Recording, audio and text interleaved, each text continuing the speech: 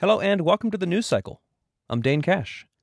Your story of the day: rising star Remco Evenepoel, who won the Classica San Sebastian last year and rode to second in the time trial at Yorkshire Worlds, will make his first career Grand Tour start at this year's Giro d'Italia. The 19-year-old Belgian said in a press release from his Deceuninck Quick-Step team, quote, "It will be quite a big experience to see how I will feel and cope with the 3 weeks of demanding racing and the hurdles lying ahead.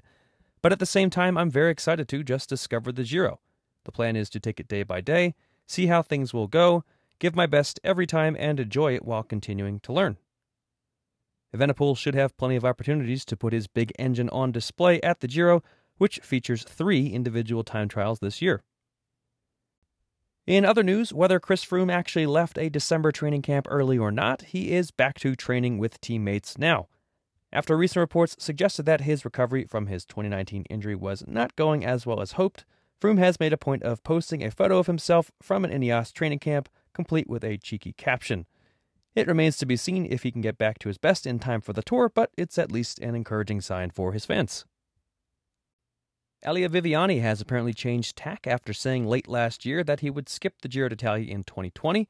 Cofidis has unveiled the calendars of its marquee riders for the season ahead, and Viviani is slated to race both the Giro and the Tour ahead of the Olympics. The 30-year-old Italian counts 5 Giro stage wins and 1 Tour stage win on his career palmares. Viviani is set to get his 2020 campaign underway soon at the Tour Down Under. Australian Road Nationals rolled on with the men's and women's criterium races on Friday. Racing on rain-slicked roads, Sam Welsford nabbed the men's event ahead of Caden Groves and Nick White, with Chloe Hosking narrowly topping Ruby Roseman Gannon and Gracie Elvin for the women's title. And following successful tests of its manufacturing process, Lamond Carbon is forging ahead with plans to develop a new carbon fiber production facility, Composites Today reports. Bureau Veritas conducted the technical audit at Deakin University's Carbon Nexus facility in Geelong, Australia. Greg Lamond called the successful results, quote, "a significant milestone for our company, which is focused on producing carbon fiber at a lower cost than is typical for current methods." That's it for today's news cycle.